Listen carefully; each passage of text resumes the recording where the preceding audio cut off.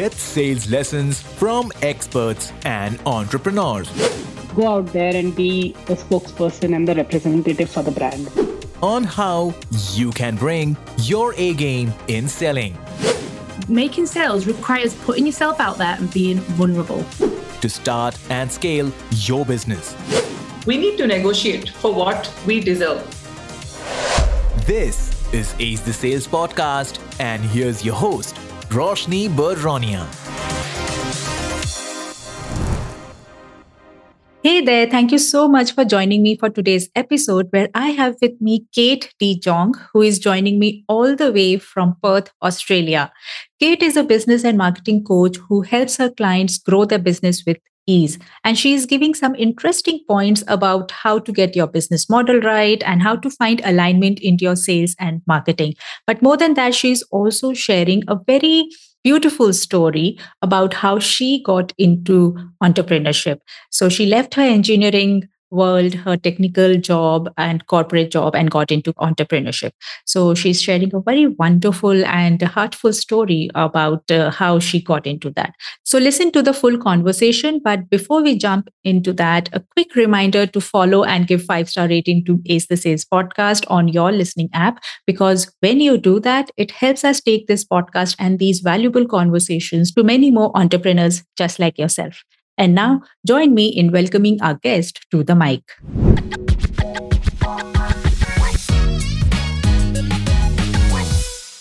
Hey there, welcome to Ace the Sales Podcast. Kate, I am so happy to welcome you on my show. Please introduce yourself to our listeners and let us know what you do. Hi, Roshni. Thanks for having me. So I'm a business and marketing strategist for small business owners.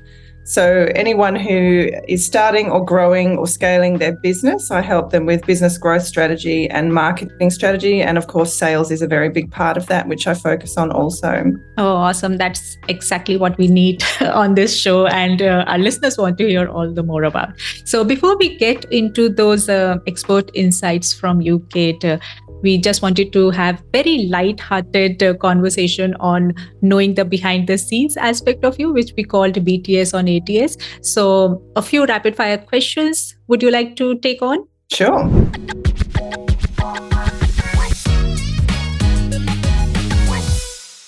Tell us one thing that we won't find or know from your social media profile or website or anywhere else. Probably that I speak 5 languages. Oh, awesome. That's amazing. So you learned. Yeah, and I've lived in over 6 different countries. I've traveled many more, but yeah, love travel, love languages. Oh, that's wonderful. That's a very good skill to have.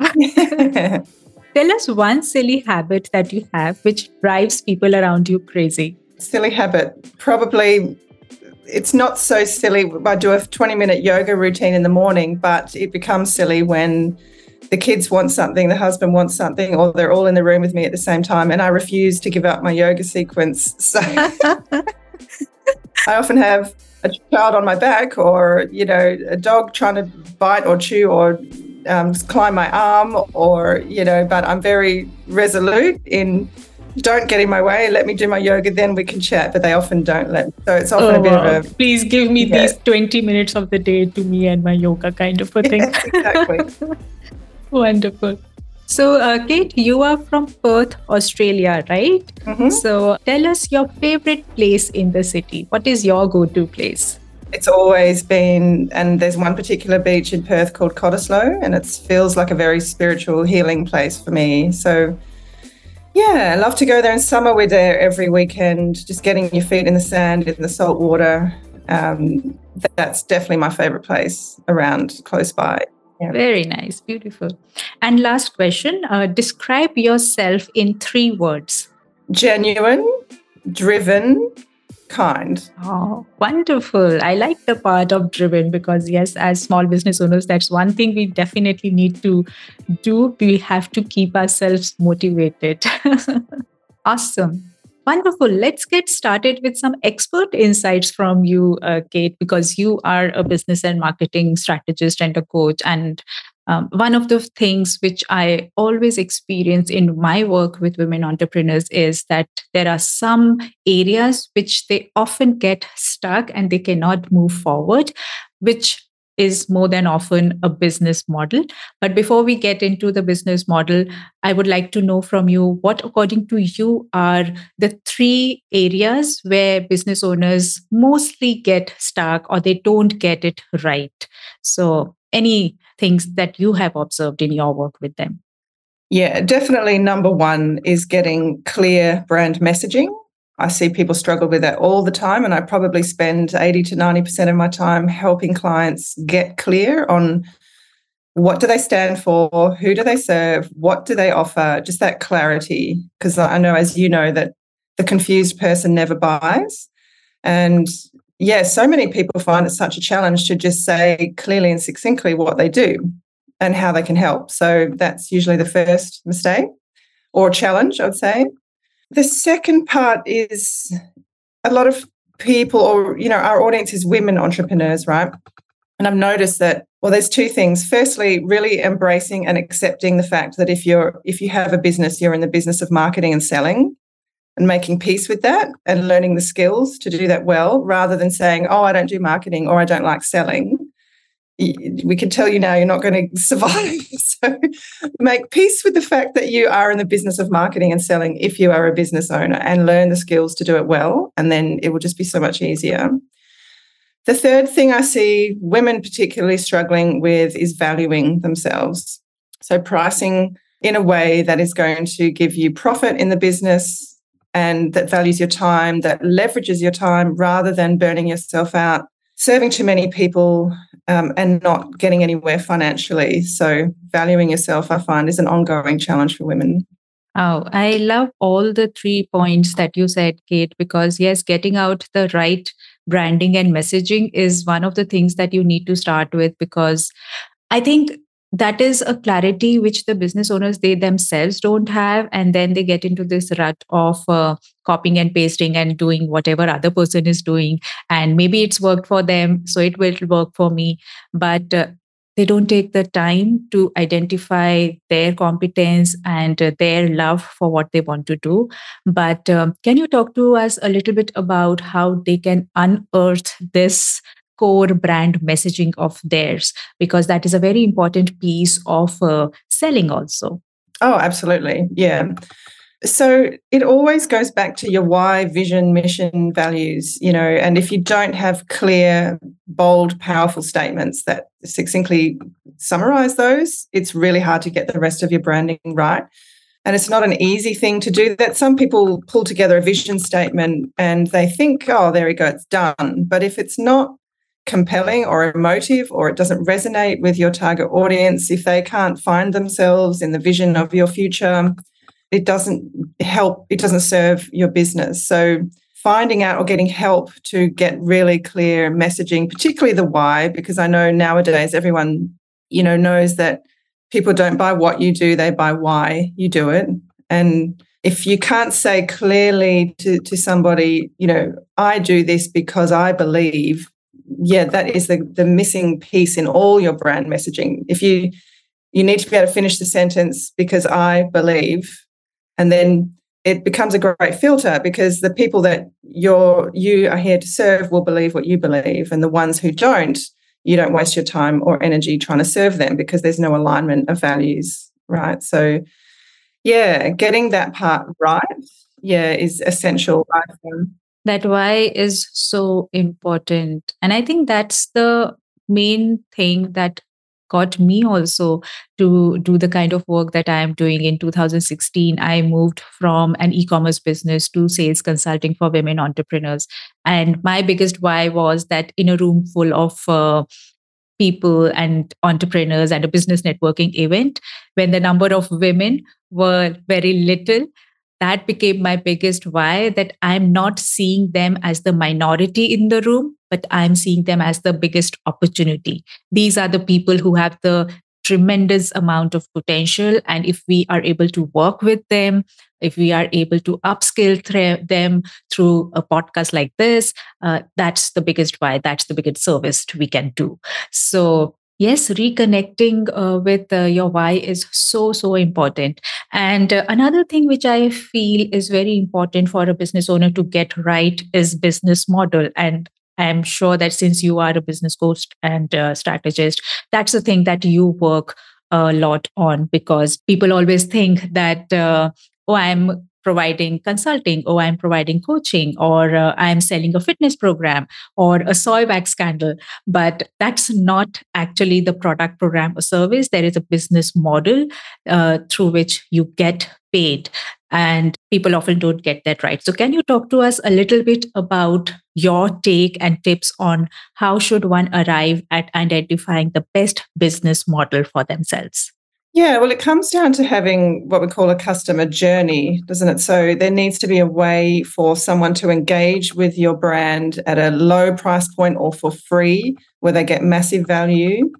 And that then leads into, something else that, because people need to build trust in a relationship before they're willing to buy or spend a lot of money. So, offering your knowledge and expertise for free and then leading them into the next paid service, and then having a clear pathway for them to do more and more with you as the trust builds and they're getting results. That's critical, I've found. And a lot of business owners, they say, hey, I'm going to stand in my power and I'm going to go out to market and I'm going to charge this price for my service. And then no one bites because they don't know them. They haven't been informed or educated. They haven't, it's like a human relationship. You need time and you need to build that trust and confidence over time. So then, and some people will buy straight off because they like what they see, but the majority, need those 7 to 20 touch points before they'll buy or engage. So having that customer journey, or that business funnel, as a lot of people call it, that leads from A to B to C to D, and making sure that's profitable for you, that it's going to leverage your time, that it's going to maximize your skills and experience. So, yeah, really taking some time to think about that. And every business owner needs a free offering to get people on into your sphere, I suppose, and making sure that pathway and that funnel of offerings that you have is solving the client's pain points, firstly, and that they can get massive results. And then secondly, it's a profitable business model for you to run and generate good income and grow and invest back into your business and, and pay yourself a good wage as well, which hopefully, will increase over time. Yes. I like the part that you say that it's not just about one thing of getting paid, but also having that full perspective and full understanding of the buyer journey, as to right from knowing about you, how are you educating your client, then what are the materials you are sharing with them, what is the lead magnet or the free resource you are sharing with them, and then making sure that they are with you in that funnel for long enough time so that they can know you and understand you. And that becomes the entire business model. So right from the point where the person knows you to the point where they pay you, that's the entire business model. That's why it is having the term model, not just one transaction kind of a thing. I love that. I like that. So, Kate, you decided to get into coaching and consulting from an engineering background. I read somewhere on your website probably that you felt like a square peg in a round hole in the engineering world. So let's talk a little bit about your entrepreneurial journey and how you got started with setting up your own business. So what made you felt that you were a misfit in the engineering world? What was the discovery process like? And how did you come about into jumping into entrepreneurship? Hey there, hope you've been loving the episode so far. Just wanted to take a moment to invite you to Ace the Sales Club, which is a tribe of women small business owners who dream, dare, and do amazing stuff. If that's you, which I'm sure you are, just sign up for it from the link given in show notes, as every month we share with you tools and resources that can save you time, save you money, or help you make more money as a solopreneur. So sign up for the club from the link given in show notes. And now back to the episode.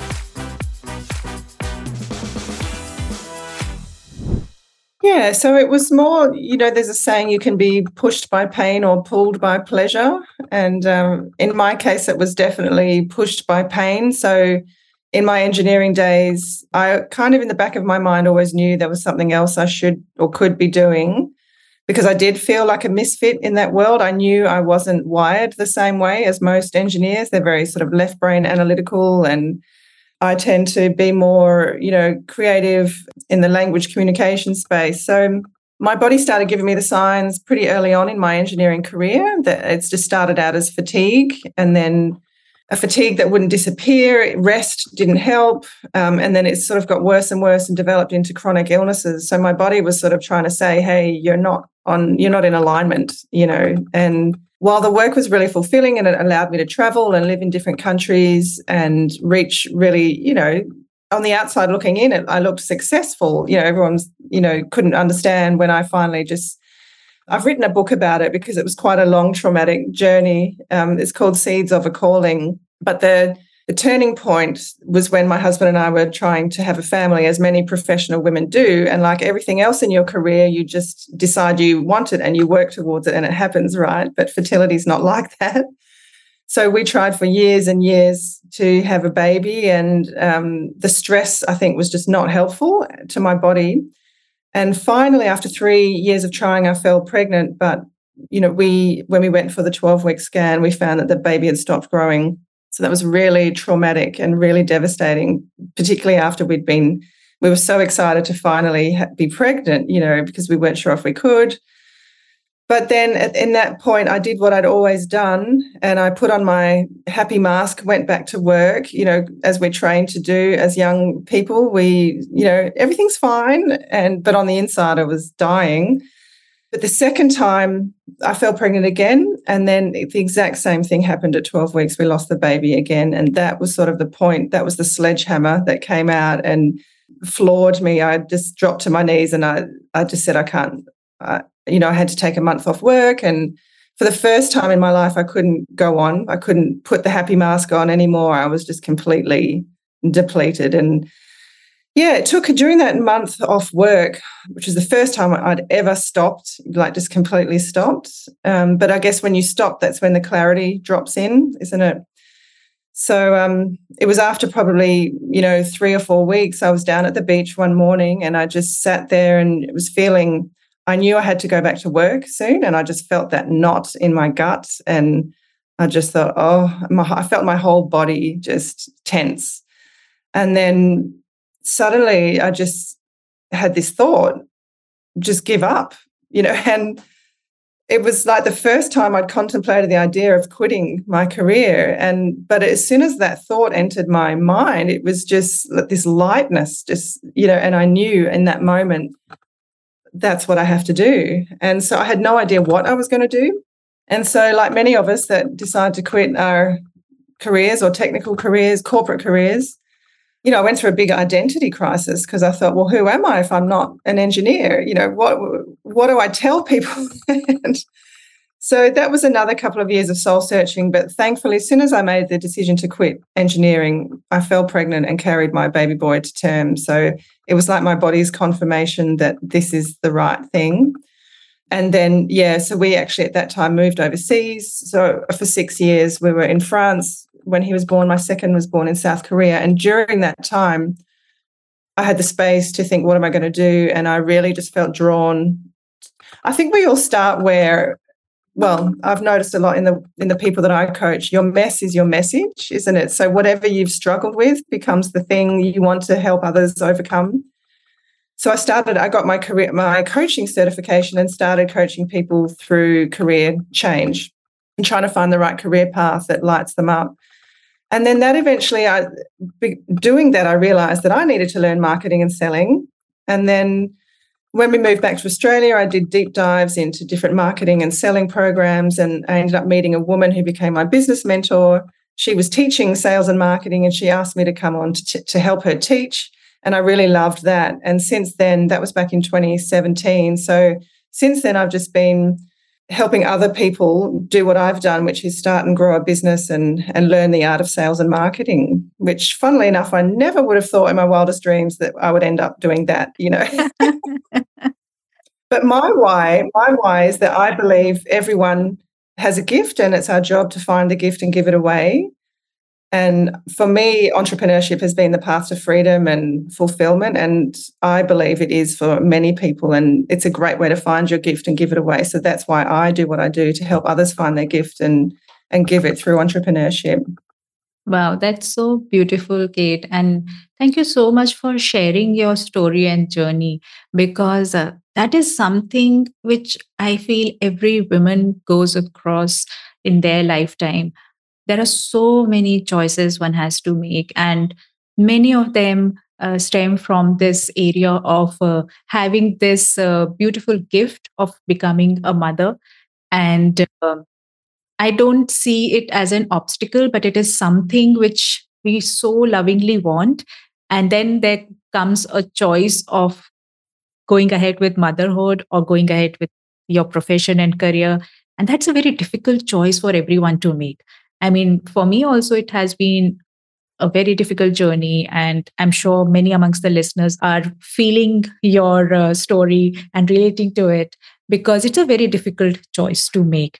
And I'm so glad that you were able to navigate through it and you were able to listen to what your body is saying, what your alignment is, and finally find this gift of helping other people uncovering their gifts. So beautiful. Thanks for sharing your journey.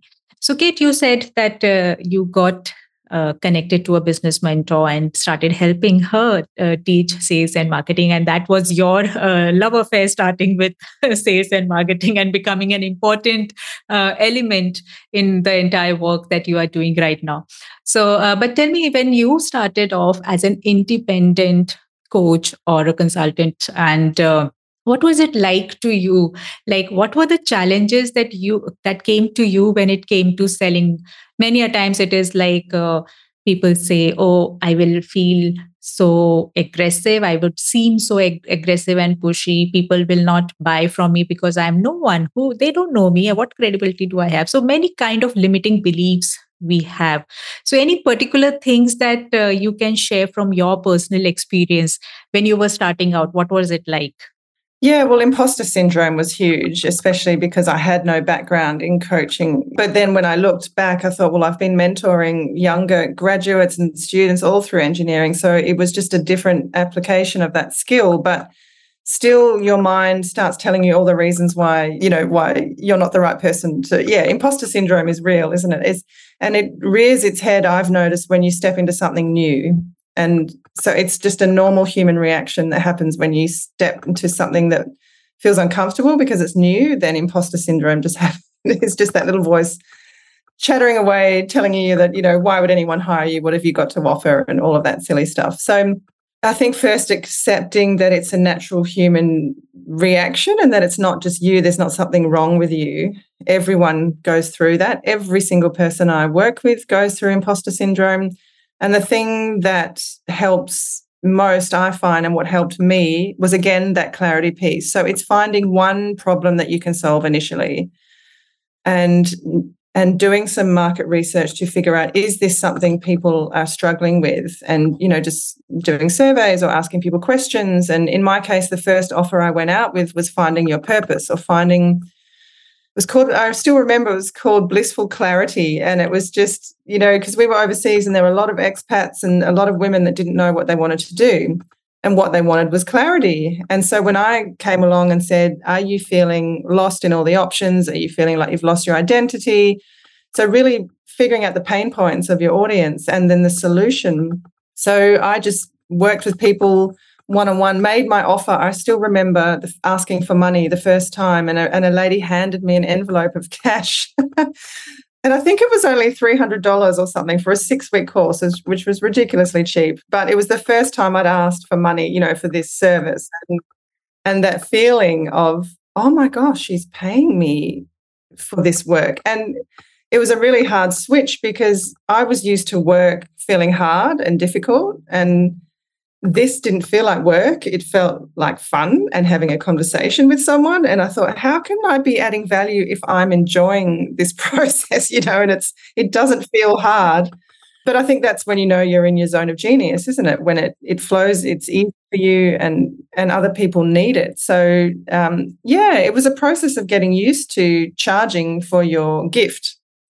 And because it does feel easy for us, it does require, a mindset adjustment. So over time, the more confident I got, and I see this with clients as well, the more confident you get, the more you start increasing your pricing. And the key warning sign when your pricing is too low is when the feeling of resentment comes in, doesn't it? So you're working with someone and you're resenting how much time and effort you're putting in because the money reward is not there.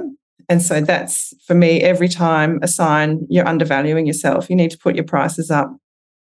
And then, getting to that happy space where you feel really good about your pricing. It feels like a great energy exchange with your client, because that's what's attractive, isn't it? It's when you're insecure yourself about your pricing that it repels, or it's difficult to sell, because people pick up on your insecurities. So I think it's just finding a pricing that feels really good and growing that pricing as your confidence and your competency grows. It's all about the alignment you find with yourself and then with your worth, and hence your pricing. So lovely tips that you've shared, Kate. So now that you've been into this space for long enough, what would you say? What's your superpower in selling? I think my superpower is probably listening. I ask a lot of questions and I really, really listen to figure out what is the solution that they need here, because I can help people in so many different ways, and not everyone wants a cookie cutter solution or a program, or, and I've been in situations where I've told someone what I needed and they've pitched me this full-blown program that I don't need all that stuff. I just need one part of that, but they kept trying to sell me the full program. And from a customer perspective, that's really annoying. I think in business, you have to really listen and propose the solution that is hitting their need at that time. And just because you have a great program doesn't mean they need the program, right? So when I'm talking to a client, I'm always listening and I'll often say to them, look, there's a few different ways we could do this, but and I'll say there's option A, there's option B, there's option C. But I'm sensing that you're probably not in a space right now where you want to go and study another course. Would that be right? And then they say, yeah, I'd rather just someone talk me through it. So then I know, okay, they don't want the self-study with the mentoring. They just want private support, So, yeah, it is a tricky one when you have a program that you want to sell. But I think, there's other ways of doing that than in a one-on-one conversation. In a one-to-one, it's about finding out what are their genuine needs right now and how can I meet those needs, and being flexible enough to be able to meet those needs for your clients. That's what I have found is the key to getting consistent sales. The other one is speaking your client's language. And I know most listeners out there have done all the different personality tests, and we all know there's different personality types, but my favorite system by far is the bank coding personality system, where it describes 4 different types. And the problem is when people are selling, they're quite often speaking from their own value system and their own buying motivators. But people have different, and there's 4 clear sets of buying motivators. And if you can figure out what your prospects' buying motivators are, then it's much easier to speak their language, get alignment, and propose the solution for them. So, they say selling is a numbers game. In my experience, it's absolutely not. It's about speaking the language of your prospect and understanding what motivates them to say yes, and speaking to them in a way that does that. So, yeah, taking the time, researching beforehand. Okay, there's artificial intelligence now that you can use to see what your LinkedIn, you say if it's LinkedIn and you go to their profile, you can see what language they're speaking, whether it's, whether they're systems driven or whether they're relationship driven or whether they're knowledge driven or action, there's different. And then personally, I've found my sales conversion rate increased massively since really trying to understand my prospects' worldview before speaking to them. And then in all my communication, speaking to them in that language. And it's, that's a really important piece as well. Yes, that's really very key to increase your sales conversion, that not only understanding your own motivators, but also understanding the emotional motivators of your prospects. Because people justify their purchase through logic, but they always buy based on emotions. So that's the key of understanding your client psyche and then increasing your sales conversion. Wonderful, Kate. It's been a lovely conversation with you. And just to end it with a last question or a last message from you as to what is your message to all the women entrepreneurs listening to this podcast, that how can they fall in love with selling? Well, hopefully most of the listeners see selling as serving. And so in my perspective, in my view, it is. And since I've embraced it from that perspective, it's a lot more genuine and authentic. None of us want to come across as a pushy salesperson, but if you come across from a place of service, that's key, and wanting to help and having a clear message and offering that people can find themselves in or that they need, that's the key. So if you know, a lot of people say, I don't want to be too pushy, I don't want to be too salesy, which I understand. But at the same time, if people can't see you, or if they don't know you exist, or if you're not out there broadcasting what you do, then they can't find you. So you're actually doing a disservice to the people that need you by not showing up and being visible. So I always flip it around to the customer. I say to my clients, think of the customers out there that need what you have. And by you not showing up, that's really unkind to them. That's not serving them. You need to get out there. And so getting away from being self-centric and being customer-focused is how I got over the whole thing of selling, the fear of selling or the fear of being visible or be seen. It's about serving and helping those people know that you exist so you can help them. Wow. Lovely, lovely message to end this conversation with, that selling is service. Thank you so much, Kate, for having this conversation with us. And lovely to have you. Thank you so much. Thanks for the opportunity. And that's a wrap. Thank you so much for listening to today's episode. If you found any value in today's episode, then remember to recommend Ace the Sales podcast to at least one of your business buddies. You never know what insight they will get that can help them in their business. So do some good karma today. Finally, a loud shout out and thank you to the production team of Done For You podcast who helped me in bringing this show to you. If you too are looking to start your podcast for the business, get in touch with DFIP from the link given in show notes. Join me in the next episode for yet another conversation that can help you fall in love with selling. Till then, take very good care of yourself. This is your host, Roshni Baronia, signing off.